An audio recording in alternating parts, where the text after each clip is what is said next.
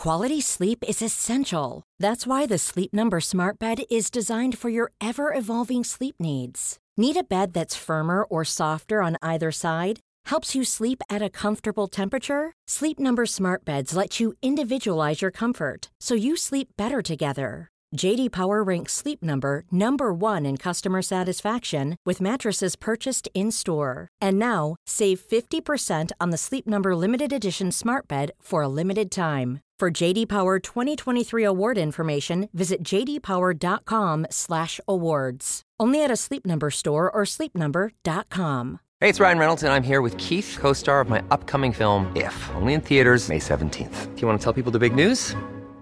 All right, I'll do it. Sign up now and you'll get unlimited for $15 a month and 6 months of Paramount Plus Essential Plan on us. MintMobile.com/switch. Upfront payment of $45 equivalent to $15 per month. Unlimited over 40 gigabytes per month. Face lower speeds. Videos at 480p. Active Mint customers by 531.24 get 6 months of Paramount Plus Essential Plan. Auto renews after 6 months. Offer ends May 31st, 2024. Separate Paramount Plus registration required. Terms and conditions apply if rated PG. Many of us have those stubborn pounds that seem impossible to lose, no matter how good we eat or how hard we work out. My solution is PlushCare.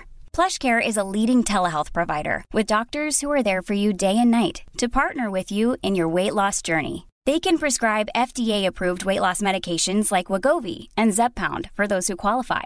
Plus, they accept most insurance plans. To get started, visit plushcare.com/weightloss. That's plushcare.com/weightloss. Cool fact, a crocodile can't stick out its tongue. Also, you can get health insurance for a month or just under a year in some states. United Healthcare short-term insurance plans, underwritten by Golden Rule Insurance Company, offer flexible, budget-friendly coverage for you. Learn more at uh1.com. An Erios original. Each week, we decide who's to blame for a historical tragedy. And each week, you tell us if we got it right. My name is Rebecca Delgado Smith, and this is The Aftermath. Hey everyone, thanks for tuning into this Aftermath. Today we're speaking with guest expert Sarah Gristwood. Sarah is an English journalist and author. Her book, Game of Queens, The Women Who Made 16th Century Europe, focuses on 5 queens: Catherine de' Medici, Anne Boleyn, Mary I of England, Elizabeth I, and Mary, Queen of Scots. Her most recent book, The Tudors in Love, Passion and Politics in the Age of England's Most Famous Dynasty, came out in 2021. Let's hear what she has to say about the myth of Bloody Mary. Hi, Sarah. We're so excited to have you on today. Very happy to be here.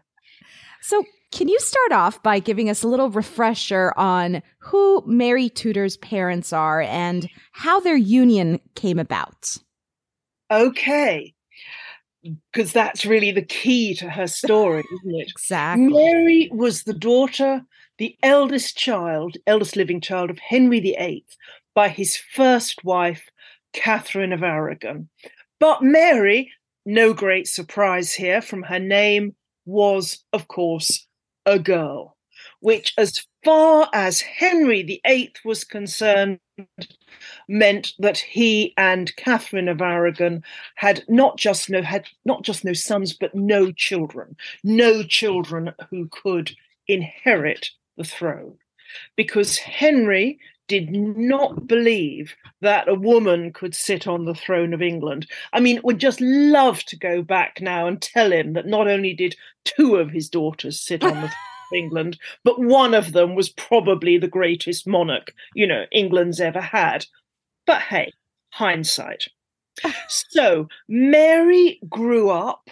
Her mother wanted her reared as a future queen, She was sent off to Wales as Princess of Wales to sort of, learn government there. But her father just never bought into the story.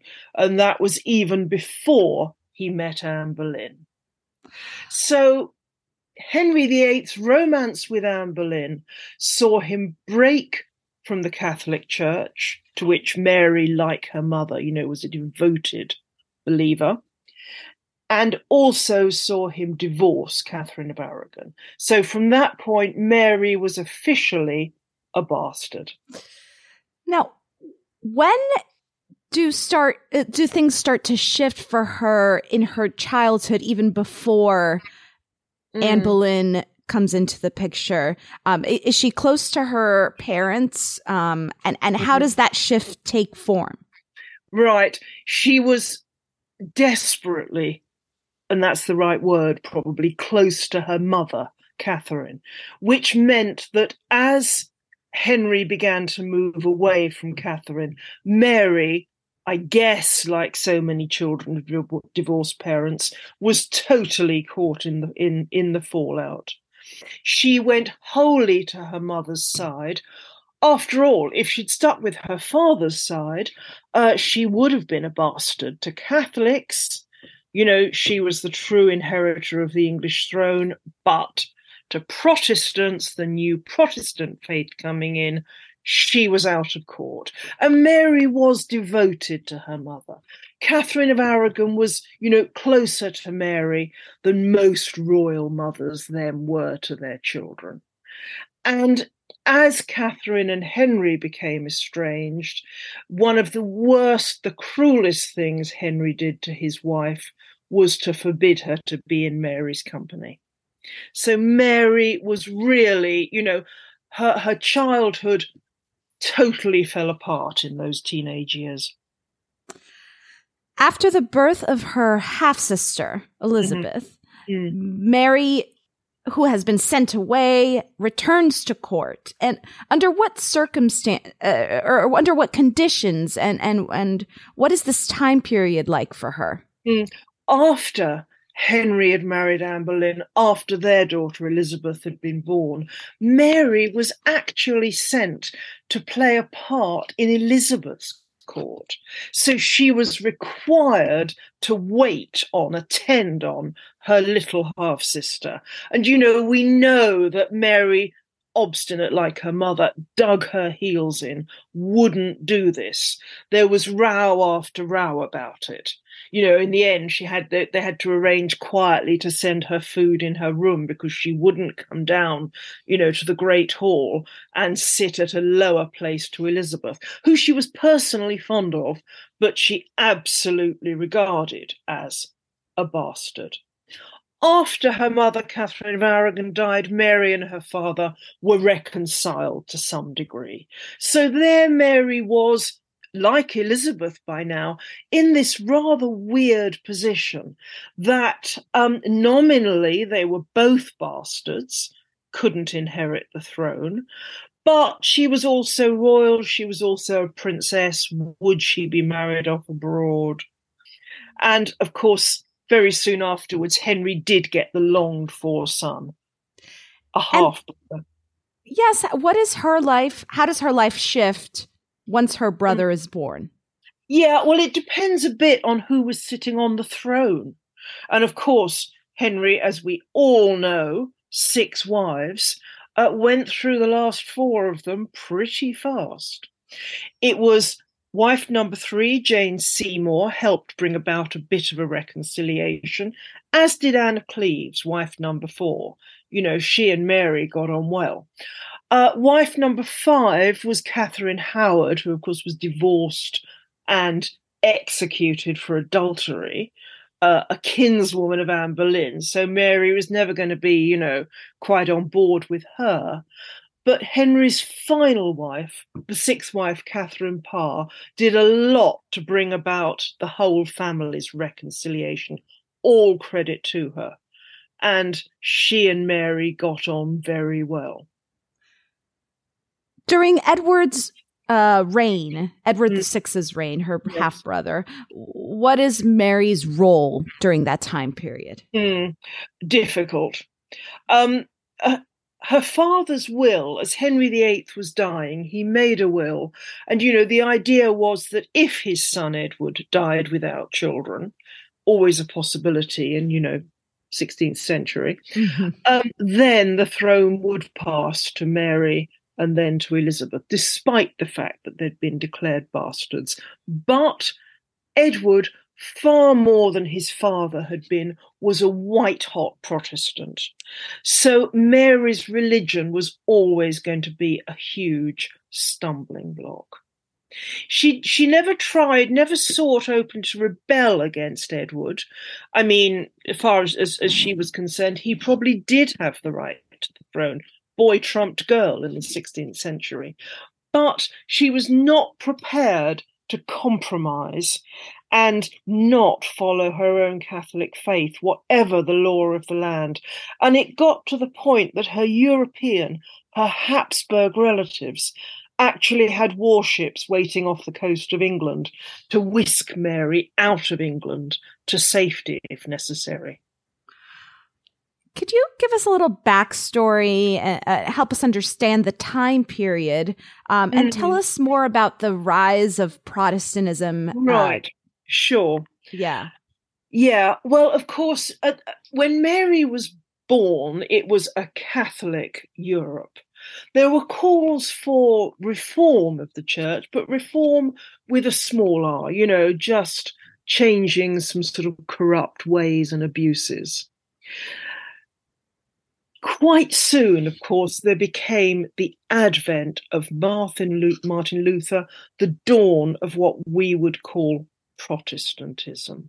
Now, Henry VIII was never actually officially a Protestant. He broke from the authority of the Pope in Rome, but to the end of his life, he went on practicing religion according to the old, essentially, the Catholic ways. He'd broken with the Pope to break from Catherine of Aragon to get that son, and also, to get perhaps access to the power and wealth that the church wielded. But when Henry died, when Edward, a child, came to the throne, it was a very different matter, because unlike Henry, Edward and those adults around him really were Protestants, white-hot Protestants, who believed absolutely that the Catholic faith was wrong, was corrupt. And this is what Mary had to deal with.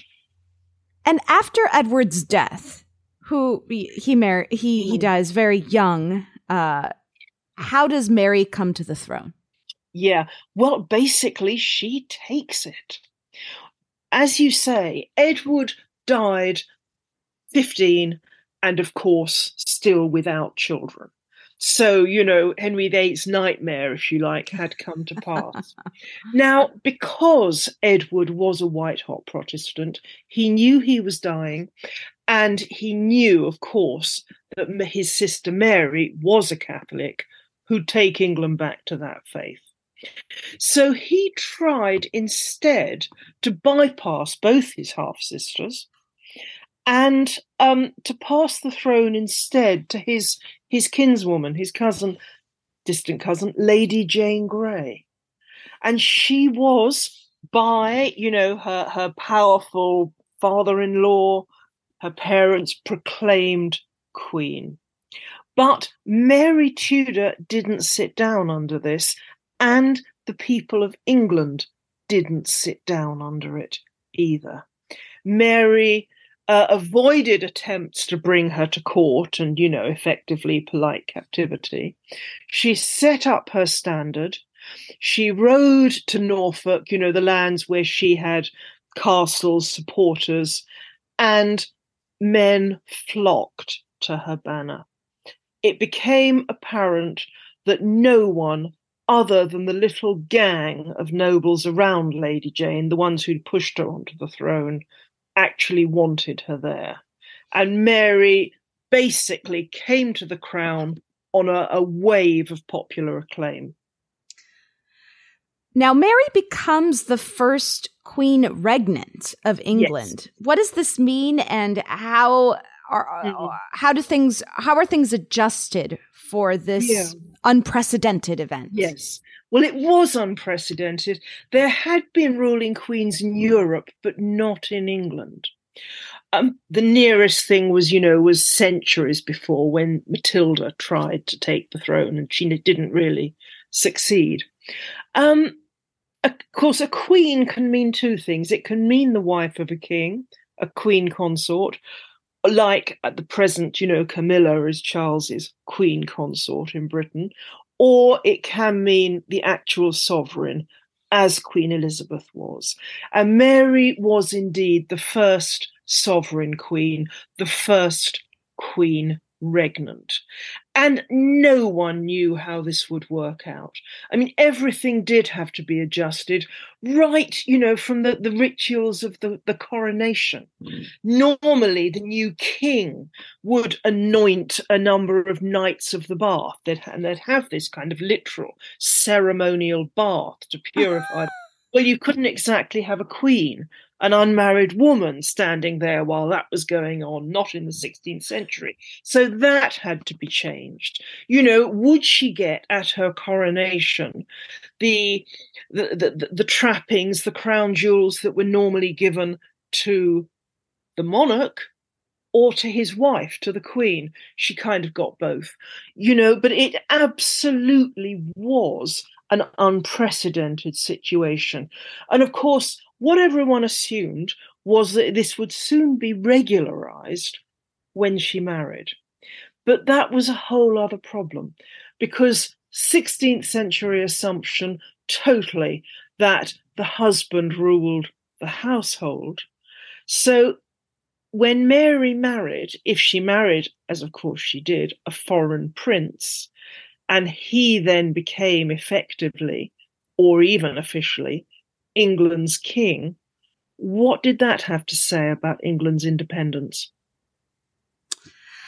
And now she does end up marrying this foreign prince. And how do the masses take this news? It went down very badly. Even the schoolboys in the streets were pelting the Spanish ambassador, Philip of Spain's ambassador, with snowballs. And more seriously, of course, came Wyatt's rebellion, a revolt coming up from Kent of Englishmen determined not to overthrow Mary as such, but to forbid this Spanish marriage. And it wasn't entirely prejudice. There was some sense behind this in a way, because there is that question of, if Mary handed her authority to a husband, a foreign husband, then what would happen to England? Would England just become part of the mighty Habsburg Empire to which Philip belonged? What was her connection to Philip? Was she in love with him? What was that relationship? Well, interesting. Like so many royal marriages, of course, she hadn't met him. Mary had, as a very little girl, been engaged officially to Philip's father, the Holy Roman Emperor Charles V. They were kin. Of course, Mary's mother, Catherine of Aragon, came from the Spanish dynasty, which also produced Charles V. Who was Mary's cousin, and so Philip was actually her second cousin. They'd never met when Philip came to England. That was normal for royal marriages, of course. But what's interesting is that Mary was very determined to see this, nonetheless, as a love match. She was older than Philip, a decade older, and she'd aged before her time. Philip showed no great personal inclination for the marriage. He was, however we think of him later in life, at this point, he was rather a handsome young man, didn't much want to be tied to an older woman. Nonetheless, Mary certainly wanted to see this as a love story. When Philip and his courtiers his gentlemen landed down on the south coast, Mary went down to meet him, and soon it was said that, she was enormously in love, that, the foreign ambassador said rather rudely that, she was a slightly plain little woman, rather pale and dumpy, but it was very touching to see how, Philip nonetheless sort of behaved in the perfect gentlemanly way. What were some of the changes that Mary set out to make once she took the throne? Well, of course, the big the multi-million pound question was, what would she do in religious terms? And it's interesting, looking back, we think of Mary as a total, an almost bigoted Catholic, determined to undo everything that her brother had done, and indeed her father.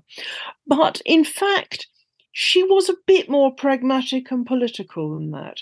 She absolutely wanted to take England back to the Catholic faith, but she knew that not all the people were with her.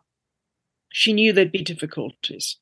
One of the difficulties was that under her father, all the church lands had been taken into the hands of the crown and then often, redistributed to favoured nobles. And I mean, the crown had owned something like a third of the land in England.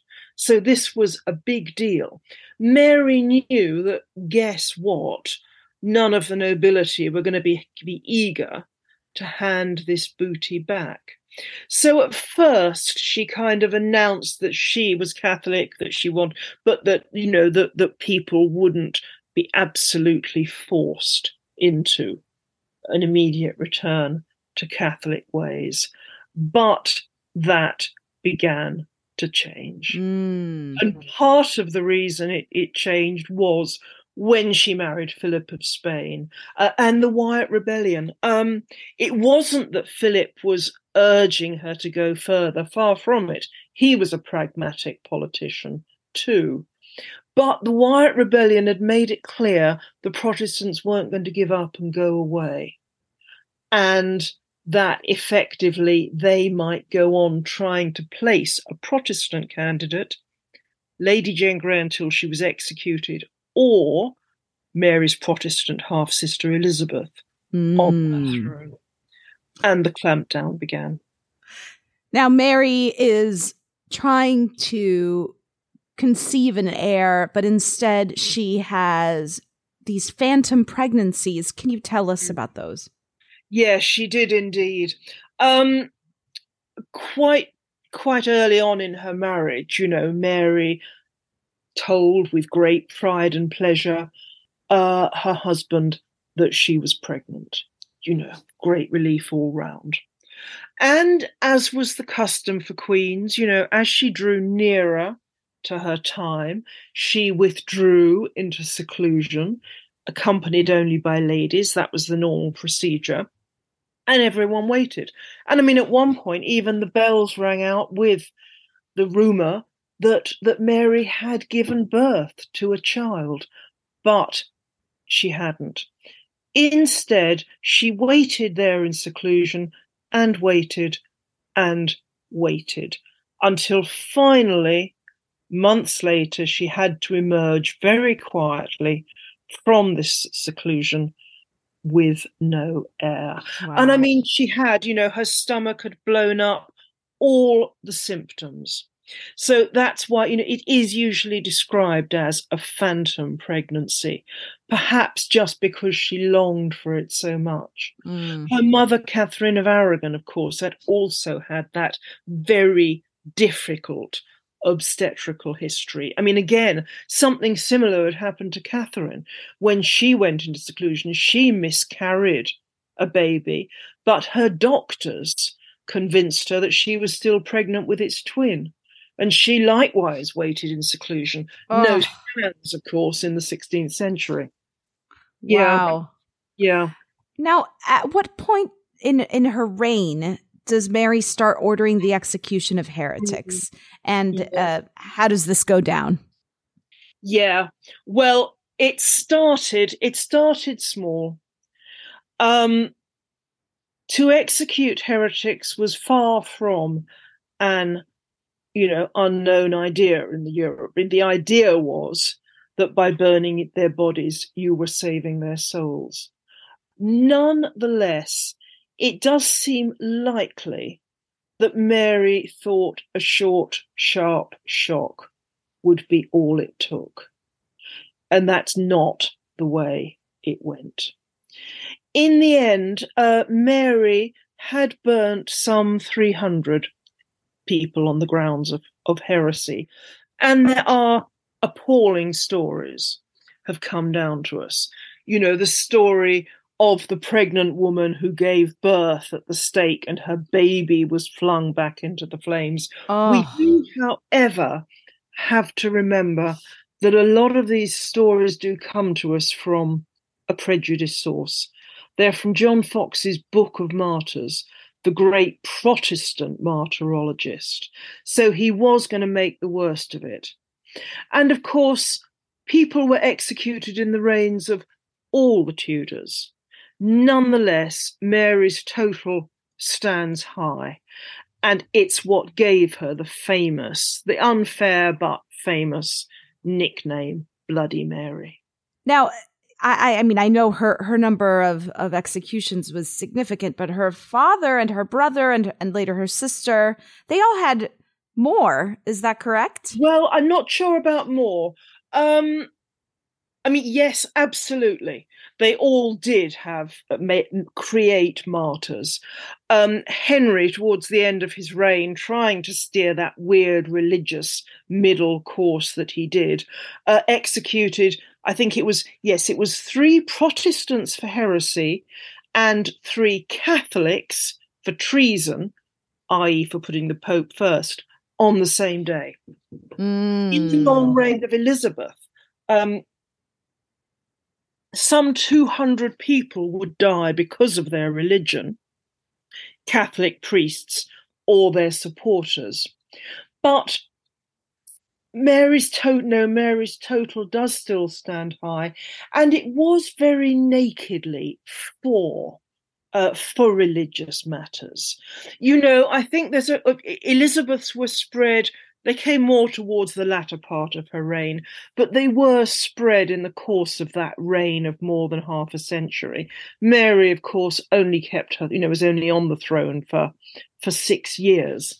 And also, I think, possibly in the reign of Elizabeth, it was Catholic priests who, for the sake of their faith, had chosen to take this risk. You know, it was their supporters, which usually meant, you know, people of some standing. Some of those who were burnt under Mary, again, we do have it from prejudiced sources, but some of them hardly seemed, you know, after all, their religion in the course of their lifetime had changed from fully Catholic to Henry's half and half, to Elizabeth's, to Edward's Protestant. Now they were asked to change back again. This story of, you know, one man to be executed saying he had no idea what it was he'd done wrong, and the executioner said he had no idea either. Oh. You know, so it was brutal stuff. Now, how does Mary die in the end? Well, she dies sadly. She dies ill and alone. Philip of Spain hadn't stuck around in England. You know, he'd stuck around to, as he hoped, father the heir.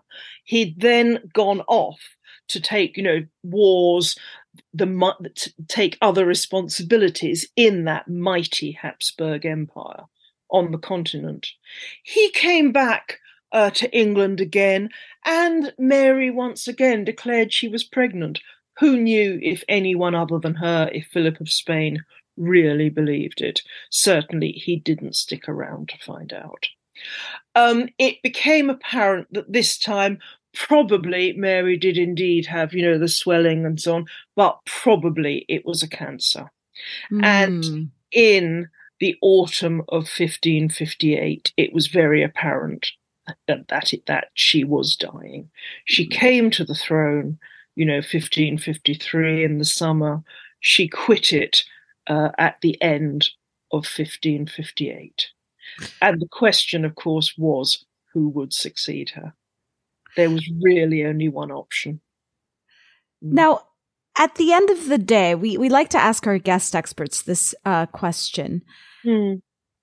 If you had to pick a person or thing, it could be a concept, that you think is to blame for the enduring myth of Bloody Mary, who or what would that be? I think it would be a PR machine. I think it would be that Elizabeth had much better spin doctors than Mary did. History does tend to be written by the winners. Elizabeth, Mary's Protestant half-sister, won out in that, you know, she remained on the throne for more than half a century, you know, or no, for more than 40 years. You know, so much longer than Mary's brief reign. And she did have an excellent image making machine. I'm even thinking of one picture painted in Elizabeth's reign that, you know, sort of showed the Tudor succession, Henry VIII indeed, and his little son Edward. Then it had Mary off to one side, attended by the gods of war, because Mary's reign had brought only trouble and strife, you know, England drawn into Spain's war on the continent. And then Elizabeth, attended by the goddesses of learning, peace, prosperity. The image making in Elizabeth's day was very conscious. There were, of course, many others with a vested stake in that Protestant cause, like John Fox.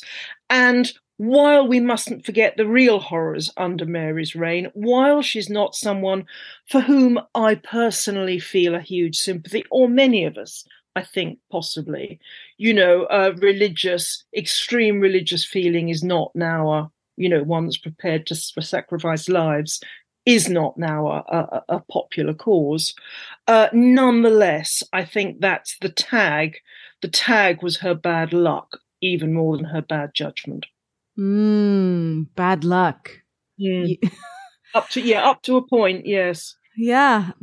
Sarah, thank you so much for joining us today and helping us understand this perhaps misunderstood figure or historical figure. Thank you for having me. And I do think that Mary is now beginning to get a bit more of the recognition she does deserve. After all, she paved the way for her sister Elizabeth's reign, whether or not she wanted to. Wow. She showed that a woman could actually hold the English throne. She was the first.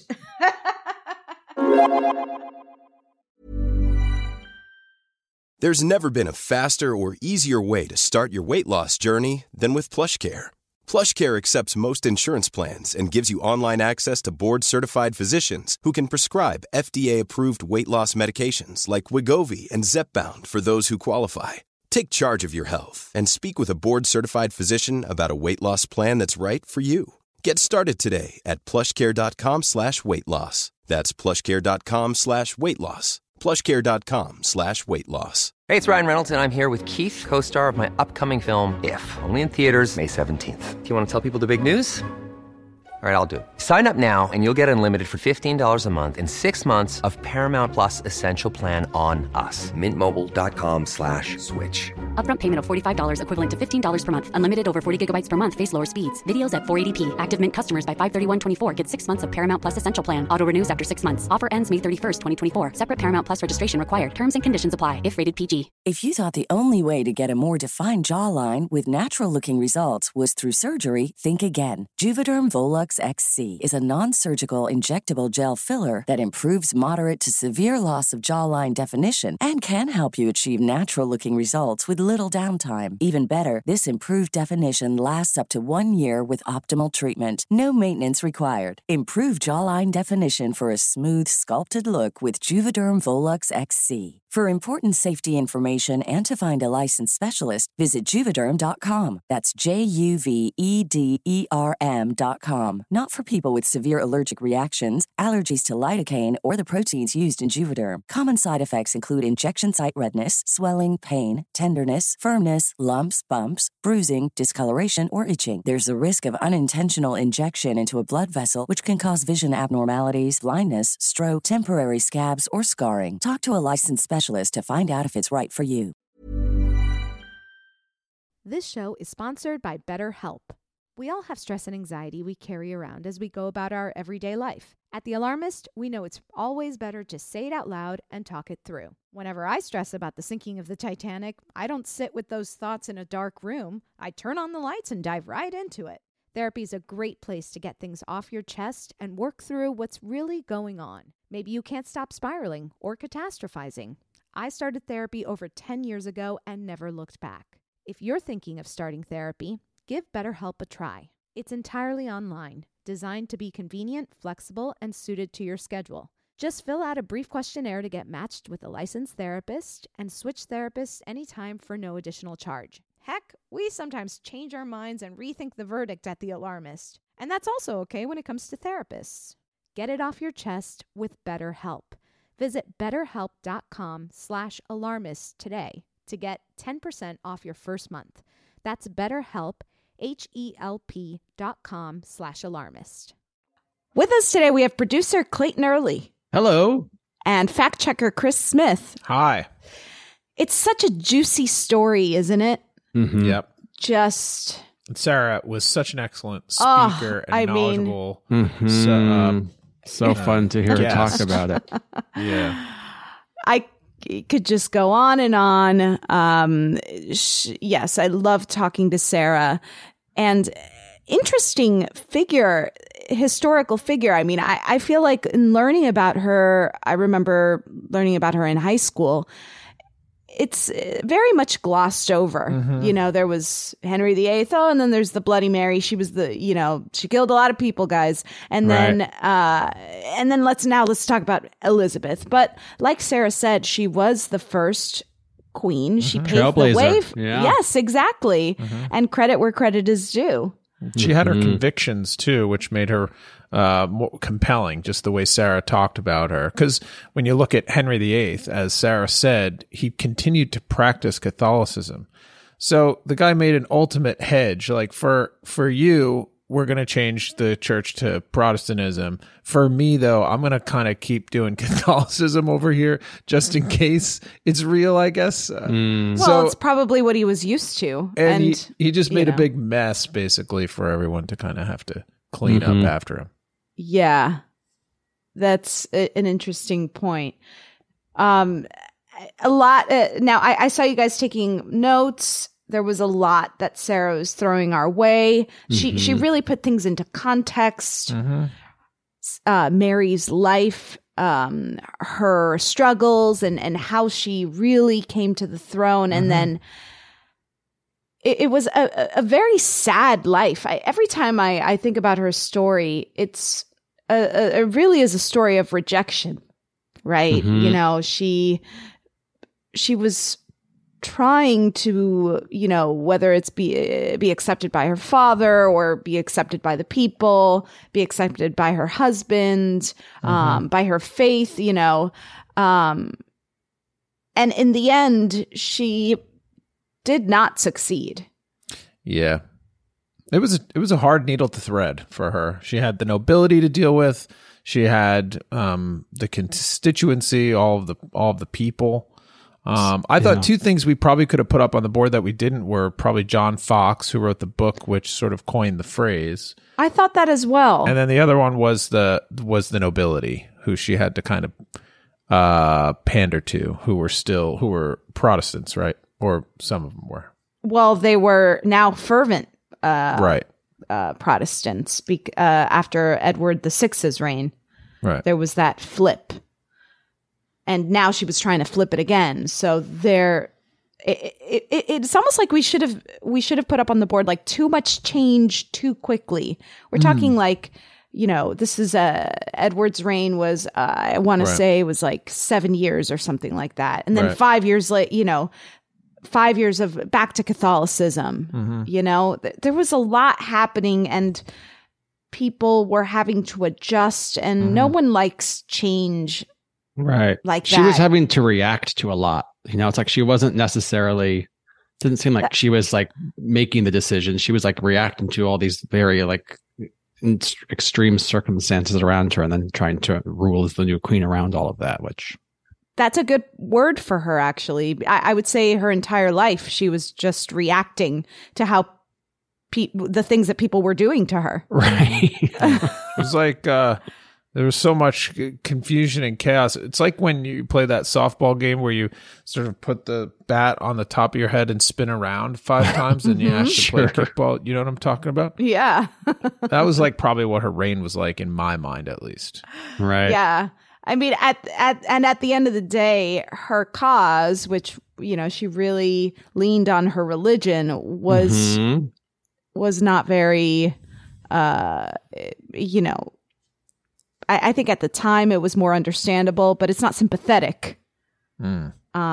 Nowadays, you know. Oh, right. When it comes to her myth and to her Sarah did say legacy. that, which made things interesting. It's like, from a modern perspective, religious zealotry is not something not very popular these days. Yeah. right now. Well, you're talking about intolerance. Right. There's plenty of religious intolerance, but I guess people aren't allowed to burn people at the stake for it anymore, right? Right. Oh, phew. Yeah, no. Some things have changed. Yeah. And one thing she did correct, which was that we were like, oh, there were other monarchs who killed a bunch of people too, but you know, Sarah set us straight there, which was that Mary did have a high body count when it came to sort of martyrs and religious martyrs. It was very specific. Yeah. She really went after a specific group. Right. Okay, so what did we end up sending to the alarmist jail, Clayton? Can you give us a little refresher? Yes. We threw our fear of women in the alarmist jail. And we gave the big slap to religious intolerance. Okay. And Sarah said it was the Mary's PR machine. A PR machine, which we did have bad PR on our board. We had PR on the board. Oh, so close. We did. Yeah. I like the bad PR machine. I think, you know, we assigned, we kind of folded bad PR machine into people's idea of women and how unpopular it must have been to be a queen at the time, right? But perhaps, I'm not saying that's not part of it, but maybe it's more like if she had, like Sarah said, better spin doctors. Right. Well, and like if she had, you know, what she said, history is written by the winners. If Mary had not had the ending that she had and had kind of reigned supreme for so long, imagine how different her history books would have been written by her people. Of course, right. Right. And I do think the reign of Elizabeth kind of flies in the face a little bit of the fear of women going to jail, because she did have quite a long and successful reign. But I think Mary. it was due, you know, a big part of it was due to her publicity machine. Right. And you know, having good support on that front. Yeah. Perhaps had Mary had that kind of those kind of publicists, those spin doctors, like Sarah called them, maybe she would have, I mean, in the end, she would have died when she died, right? Yeah. She couldn't control that, but perhaps we wouldn't still know her as Bloody Mary, the Bloody Mary. So I think we should change the verdict. Okay. Yeah. I think that's what I'm leaning towards. What do you want to do it to bad PR or? Yeah. Okay. I think bad PR, and we keep with slapping religious intolerance. Okay. Because it does deserve the slap then and now. Yeah, still not popular. Still not popular. Look, this is why we have these guest experts. This is why we love them. They give us the real scoop. And I'm sure that our, you know, the fear of women, it prevails, and it was strong back then. You know, that's just a feeling in my bones that I have. Yeah, we're still trying to shake that. Yeah. I mean, but perhaps this one could have been helped by better PR. So I'm going to call it Mary's bad publicity. You're going to the alarmist jail. I think it's the first time we've sent publicists to jail. Has it? I mean, media. It's like media adjacent, right? Yeah. It's a dangerous industry to go into, publicity. You could be sent to the alarmist drill if you do it poorly. Be careful out there if you're, Yeah. Well, I just want to remind everyone before we go to rate, review, and subscribe. We're trying to, get to 1 million episodes, and we need more ears on the podcast. So this is the best thing you can do if you want to help us and support the show. And stay tuned, because next week we're going to be discussing the Nevado del Ruiz eruption.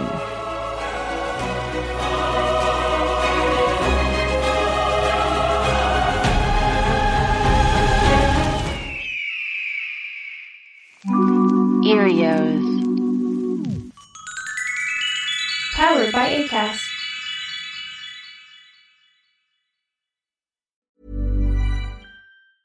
Small details are big surfaces. Tight corners are odd shapes. Flat, rounded, textured, or tall. Whatever your next project, there's a spray paint pattern that's just right. Because Rust-Oleum's new Custom Spray 5-in-1 gives you control with 5 different spray patterns. So you can tackle nooks, crannies, edges, and curves without worrying about drips, runs, uneven coverage, or anything else. Custom Spray 5-in-1. Only from Rust-Oleum. Planning for your next trip? Elevate your travel style with Quince. Quince has all the jet-setting essentials you'll want for your next getaway, like European linen, premium luggage options, buttery soft Italian leather bags, and so much more. And is all priced at 50 to 80% less than similar brands. Plus, Quince only works with factories that use safe and ethical manufacturing practices. Pack your bags with high-quality essentials you'll be wearing for vacations to come with Quince. Go to quince.com/pack for free shipping and 365-day returns.